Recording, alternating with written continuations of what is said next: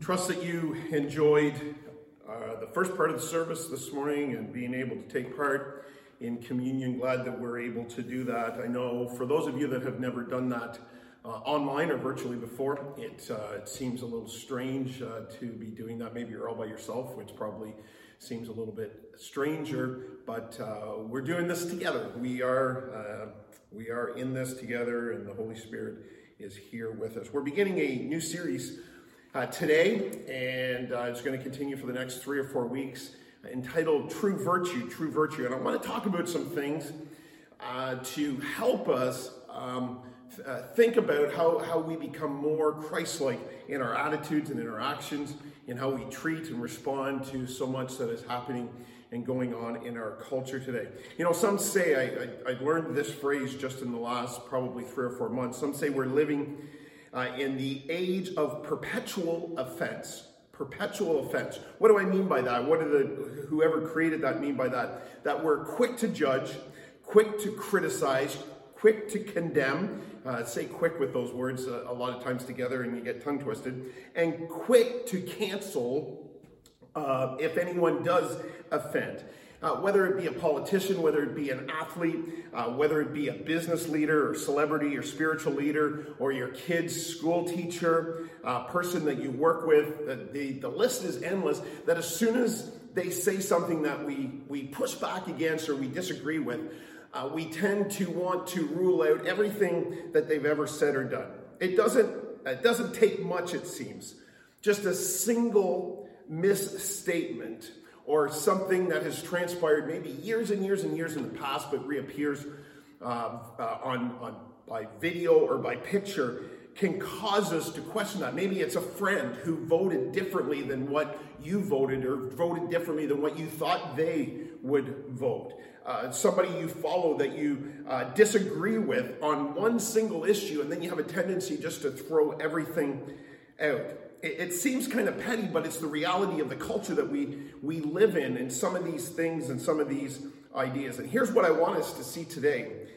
If you're on a continuous search to be offended, you'll always find what you're looking for.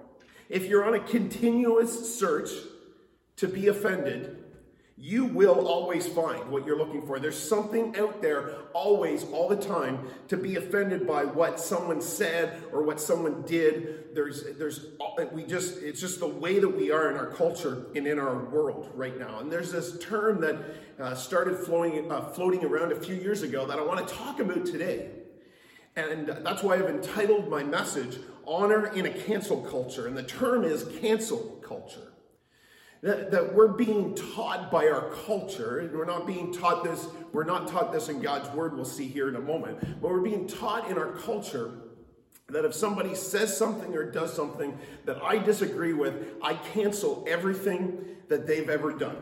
Good, bad, it doesn't matter. I cancel it all out. It doesn't matter. And I want to ask ourselves a question: how do we honor in this type of a culture? Romans chapter 12, verse 10 says this: honor one another above yourselves.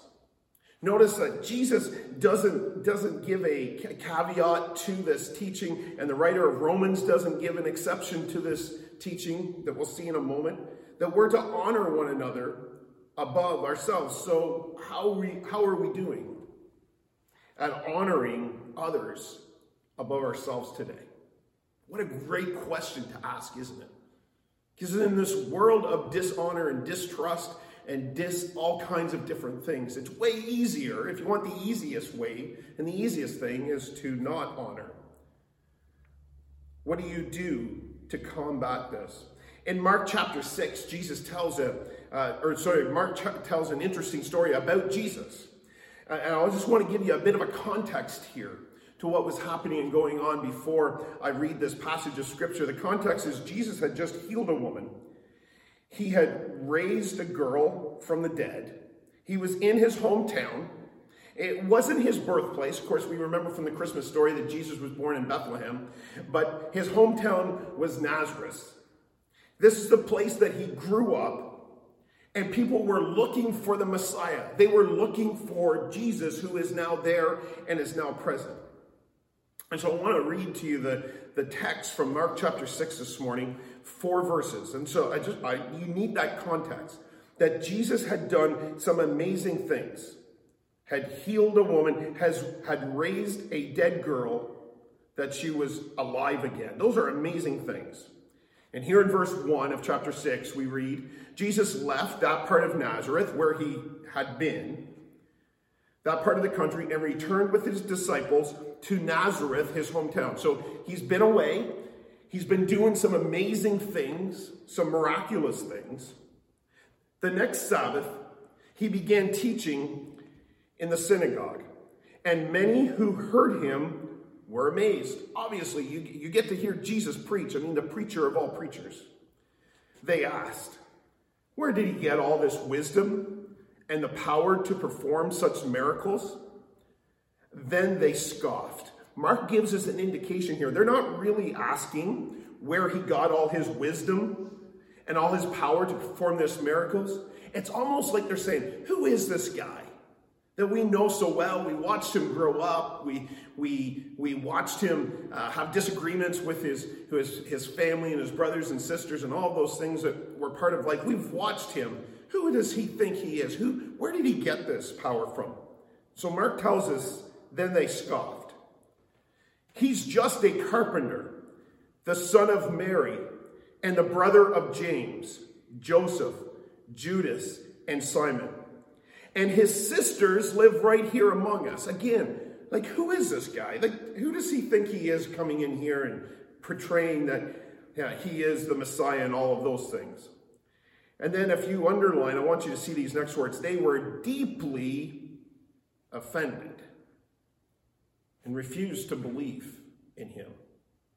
Think about this just for a moment, that Jesus, the King of Kings and the Lord of Lords, the Son of God, comes into his hometown and begins to teach, begins to preach, has done all of these amazing things, healed the sick, raised the dead. And they were deeply offended. I'm here to tell you that if people are offended by doing the things that God has called you to do, you're in good company, because you're in the company of Jesus. And then Jesus told them in verse 4, a prophet is honored everywhere except in his hometown and among his relatives in his own family. In his hometown, Jesus was without honor. Those that knew him best on a personal level dishonored him the most. He was without honor, Jesus says, and Mark says here. I want us to see what that term without honor means. There's a Greek word that says adamus, which means to dishonor, to treat as common or ordinary. And this, in fact, is how Jesus was being treated. Jesus, the Son of God, I want us to understand this, that Jesus was being treated without honor. So what's the opposite of dishonor? Well, of course, it's honor. And the Greek word is time, which is spelled time in our English language, but time is how it's pronounced in the Greek. And it means to value or respect, or to highly esteem, to treat as precious, weighty, or valuable. And so what does honor do? Honor does all of those things, doesn't it?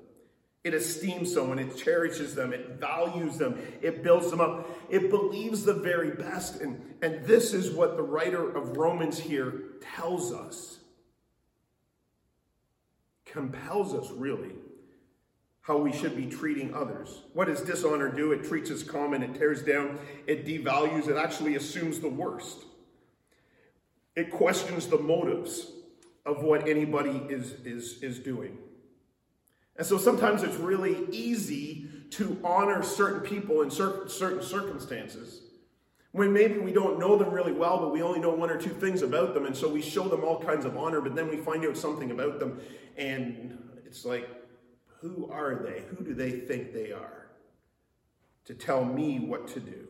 And so we begin bad-mouthing them. I want us to see just for a moment, just for the sake of definition, that we make a great mistake when we don't honor those that God has called us to honor. Because the world is watching and our culture is watching to see how we respond, especially in these uncertain days of this cancel culture. There's a difference between honor and respect, and I want us to see this before we get into it, that you say, well, I don't know how I can honor them, I don't respect them. And I don't know who said this originally, but it's true. Respect is earned, but honor is given. Respect is something that an individual has to earn. I have to earn your respect. We can't respect somebody immediately if we don't know them very well. But over the course of time, an individual can earn somebody's respect. But honor is something that is given. We give somebody honor because of our responsibility. And it's the thing that God has called us to do. In our text, when the people of Nazareth saw Jesus, they scoffed. You ever scoffed when you saw someone before? Looked at them and said, who do they think they are? I remember when they were, and we fill in the blanks. And even though that's so far in the past, maybe, or maybe not so far in the past, but perhaps it's something that's been forgiven. Maybe they've turned their life around, but maybe they haven't turned their life around. But we hold them to that through their past action, and yet that's the same thing that Jesus went through. They said things maybe that we don't have in our text. He was just a carpenter. He was nothing special. He's nothing special. He's just ordinary. He's that annoying kid that the teachers loved. Knew all the answers. Can you imagine being in a class with Jesus? He'd know all the answers, right? And so he knew what it was like to experience that. And so they were offended. It's not much different than today, is it? We're so easily offended when somebody is able to do something that maybe we can't do. We're looking for reasons to offend. So who are we called to honor today? I want to touch on four of these really, really quick because I think they're so important for us to be reminded of in our present day and present time. First of all, we're called to honor God. We're called to honor God. Where do we see this? Well, in Proverbs chapter 3, verse 9. We see that we're called to do this, and the text will be here in front of you in just a moment. We're called to honor God with our wealth and with our first fruits. And Proverbs chapter 3, verse 9 says, honor the Lord with your wealth, with the first fruits of all your crops. And so we're called to honor God. We're called to honor God regardless of our situations and our circumstances. And for the most part, we get that, don't we? We understand that we need to do that. And over the course of time, we think, what are we going to do? How are we going to figure that out? And so when we stop and think about honoring God and what it looks like, we honor God with our wealth, our first fruits, our body, and our worship. Secondly, we honor our parents. God calls us in Exodus chapter 20, verse 12, to honor our parents.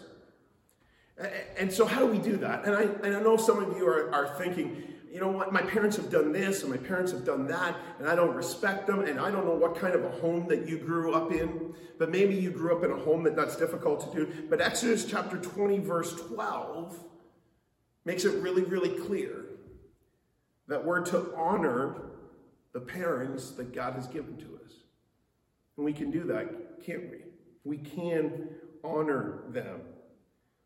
Think about it in this way, that you can honor them for giving you life, for allowing you to experience whatever it is that you're experiencing. Here's where I want to spend a little extra time today is in the third one is honoring those in authority. Honoring those in authority that God has put over us.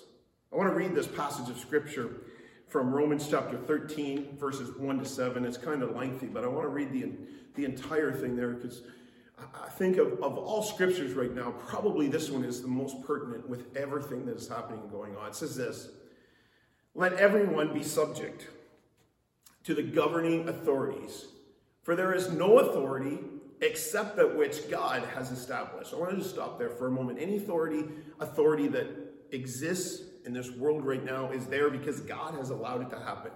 Good, bad, or indifferent. We can have discussions about that authority and about maybe some of the things that they are doing and not doing and all of those things. But the fact remains that God has allowed them there. Let's keep reading as we continue. There we go. The authorities that exist have been established by God. They're there by God's plan. And in verse 2, consequently, whoever rebels against the authority is rebelling against what God has instituted. And those who do so will bring judgment on themselves. For rulers hold no terror for those who do right, but for those who do wrong, do you want to be free from fear of the ones in authority? Then do what is right, and you will be commended. For the one in authority is God's servant for your good. But if you do wrong, be afraid, for rulers do not bear the sword for no reason. They are God's servants, agents of wrath, to bring punishment on the wrongdoer. Therefore, it is necessary to submit to the authorities, not only because of possible punishment, but also as a matter of conscience. This is also why you pay taxes, for the authorities are God's servant, who gave their full time to governing. Give to everyone what you owe them. If you owe taxes, pay taxes. If revenue, then revenue. If respect, then respect.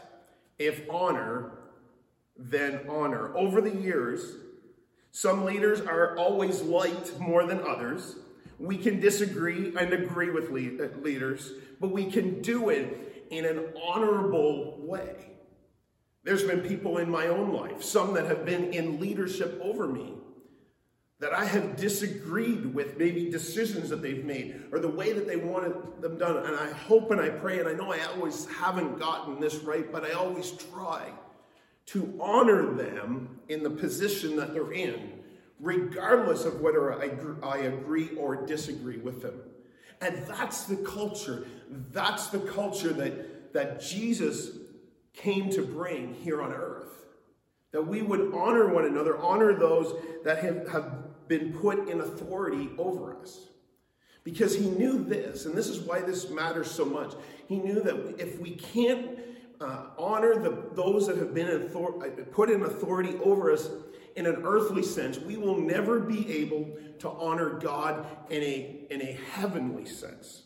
There's a direct connection, whether we like it or not, that we will respond and honor God in the same way that we honor those that he has put in authority over us. They're connected. They're not separated like sometimes we like to do. Number 4, and I struggled with whether or not I was going to put this one in because this points the finger back on me a little bit, but I want to touch on this just for a moment. That God calls us to honor our pastors and our spiritual leaders.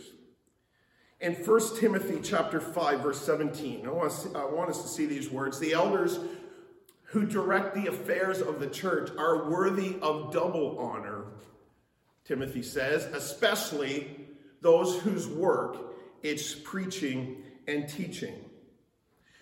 Why is the writer here so intent on making sure that we know that this group of people ought to be honored? Because he knew, I believe, that there could be a tendency to dishonor pastors and spiritual leaders. And I've discovered this about people over the last little while. As I've scrolled through social media feeds and those types of things, you know who the worst, and I can say this because I'm one of them, do you know who the worst people are at showing honor to other pastors and spiritual leaders? Other pastors and spiritual leaders. And so if you're watching today, and if you happen to be a pastor, if you happen to be a spiritual leader, I believe that we have even a bigger responsibility to show honor to those other pastors and spiritual leaders that we're surrounded with. It honestly breaks my heart when I see people posting things on Facebook that are spiritual leaders and are pastors. I hold them, yes, to probably a different standard, a higher standard, when they're highly critical of what other pastors might be saying or doing. And there's a place for disagreement. Hear my heart here.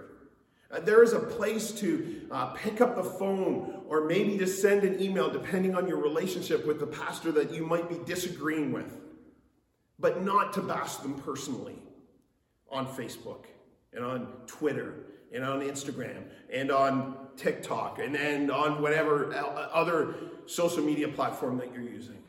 And I believe that it's more important now than ever to get this right, because the world and the culture is watching. Our words have weight.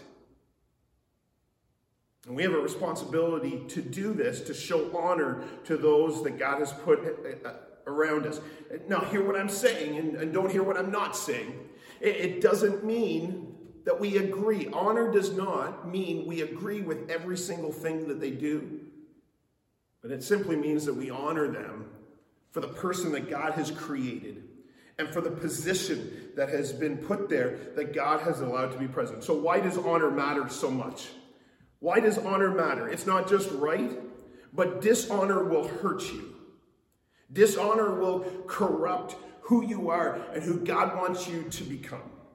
And there's something within us that humbles our heart and our spirit when we show honor to the people around us that God has put around us. If we were to continue reading, I'm not sure if I have the text there up on the screen or not, but if we were to continue reading in Mark chapter 6, verse 4 and 5, it is there. Good. Jesus said to them, "A prophet is not without honor except in his own town, among his relatives, in his home country." Well, we read that just a moment ago, or even in his own home. I want us to see verse 5, though, because this ought to have been like telling of what was going on. You read what it says. He could not do any miracles there, except lay hands on a few sick people and heal them. Because of their dishonor, Mark tells us that Jesus couldn't do many miracles there. Now, I like how he does this. He says, except lay hands on a few people and heal them. And I looked at this passage of scripture this week and I said, well, those are pretty miraculous things to do. But I think what Mark was driving at here is there probably could have been other miracles that people could have been healed physically, some sick people that were there. But I wonder if Mark is trying to get at the root of the matter here, that the most important healing that can take place is life transformation when we surrender our lives to Jesus. And because of the dishonor in the culture and in that community towards Jesus, we're told that he did not do any miracles there, or many miracles, some of your translations might say. Because of this. You see, Jesus only goes where he is respected and honored. He will respect your decision to dishonor him and move on. And God has called us to honor these people in our hearts and lives. And so I asked myself the question as I was preparing for this, are there some things that God has not done in my life and in my circumstances because of dishonor towards him, whether directly towards him or indirectly towards others, but really is directly towards him because he's put those people in my life. Romans chapter 12, verse 10 says, honor one another above yourselves. I like how another translation puts it. And it says this, outdo one another in showing honor. Imagine if we lived in a culture and in our world that we were competing with one another to show other people honor. And I know it's tough and I know it's hard. I've been in those circumstances and those situations before where everybody that is like-minded, it just seems to be piling on somebody else that most times isn't present to defend themselves. But maybe somebody that's an authority figure. And I don't mean that you have to do the overly like, look at me, I'm spiritual, I'm just going to pray for that person. But I think there's a way that we can interject into those conversations to show some honor to those folks, to honor our parents, to honor those in authority over us, to honor God, to honor the spiritual leaders that God has put over us. Mark chapter 15, verse 8, last scripture I'll share with you. before I'm done. These people honor me with their lips, but their hearts are far from me. What is Jesus saying there? They're honoring me, they're giving me lip service, but they're not truly honoring me. Yeah, they're saying they're honoring God, they're going to church, they're raising their hands, they're going through the motions, doing all the right thing, but their hearts are not truly honoring me because of how they're not showing honor towards others. I want to read this story and then I'm done. Babe Ruth, considered the greatest home run hitter of all time in Major League Baseball. The Bambino autographed tons of baseballs. I mean, there's all kinds of baseballs in circulation, even still today, with his signature on them. Interesting enough, I was reading an article this week about Babe Ruth and how he used to love to come and has visited Nova Scotia a few times and would come here for a reprieve, which I thought was kind of interesting that we have that in this part of the world, a claim to fame of sorts. But despite all of that, he only ever autographed seven home run bats. There was only 7 of his bats. Now, I think there's a lot of reasons for that. One is bats cost a lot of money, and back then baseball players didn't make a ton of money, and so he wouldn't want to autograph them and give them away because he would want them. So there's only 7 of them that he ever autographed. One of those 7 bats vanished for decades. Nobody knew where it was. They knew where the other 6 were, but didn't know where the 7th was. It resurfaced just a few years ago in 2006. And it was a bat used to hit home run 1,923 and was given away as a home run contest prize. Can you imagine winning a home run contest in some Little League park and you get Babe Ruth's autographed bat? That's how it had been won. In 1988, the story is told that a man sick in his deathbed, no living relatives, offered his prized bat that he had won years before in a home run contest that was signed by Babe Ruth, offered this prized bat to Marcia, I'm not sure how she pronounced her name, who was a nurse who had served and honored him for many, many years as his personal assistant. For the next 18 years, she kept the bat under her bed. He passed away. She keeps the bat and just puts it under her bed. Retired from nursing, she dreamed of opening a restaurant but never had enough money to be able to do it. She thought of that bat and she thought, well, maybe it's worth something. She had no idea how much it might be worth, didn't really know who Babe Ruth was, kind of knew that he was maybe kind of an important sports figure in history. And she goes in 2006 to a sports memorabilia shop with this bat that's been signed by Babe Ruth. The owner is shocked. Can you imagine being the owner of that store? He verifies, because he thinks she's crazy, it can't really be his. He verifies the missing Babe Ruth bat. And in 2006, she auctioned off the bat for almost $1.3 million. Incredible, isn't it? Just this bat that would have been worth just a few dollars when Babe Ruth, before he used it. And she used a portion to start a restaurant. And here's what I want us to hear today. She used a portion to start the restaurant and then donated the rest to a foundation for children that was close to Babe Ruth's heart. And I want you to see what she wrote in connection to this baseball bat. She said this. She said, the bat was only valuable because Babe Ruth's name was on it. Since he made it valuable, the only reasonable thing I could do was something that would honor his life. Isn't it incredible that this lady that had shown this man so much honor receives this great gift? Says, this bat is only worth something because of what somebody else did with it. I need to honor him.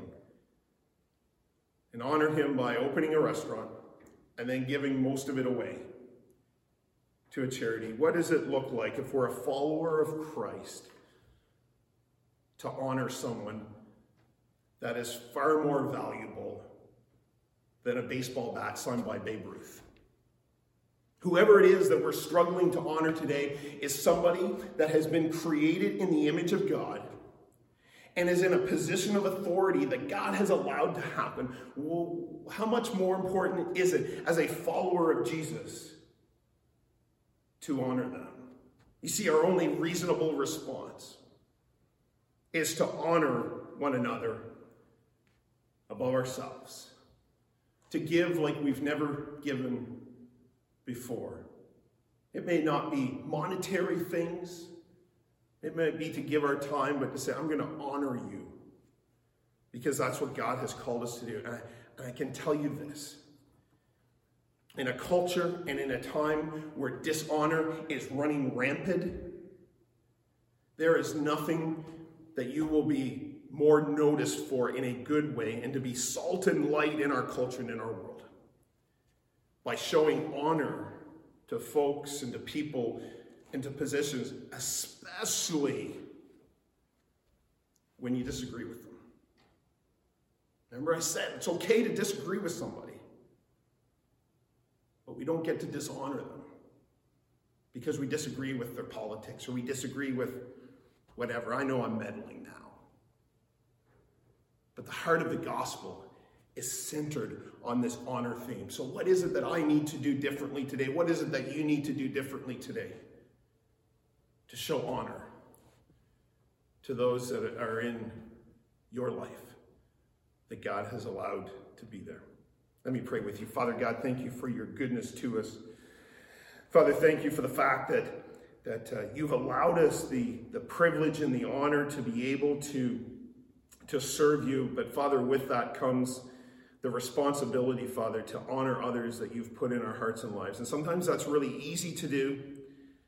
But then, Father, there's other times that that's really hard to do. And so, God, I pray that for whatever is said and done, that we would show the honor that is due you to others that you have put into our lives. And God, that is the thing that would mark us as followers of Jesus and mark us as a church. God, we love you today. Thank you for the privilege it is for being able to serve you and to honor you in this way by honoring others. And these things we ask in your name. Amen.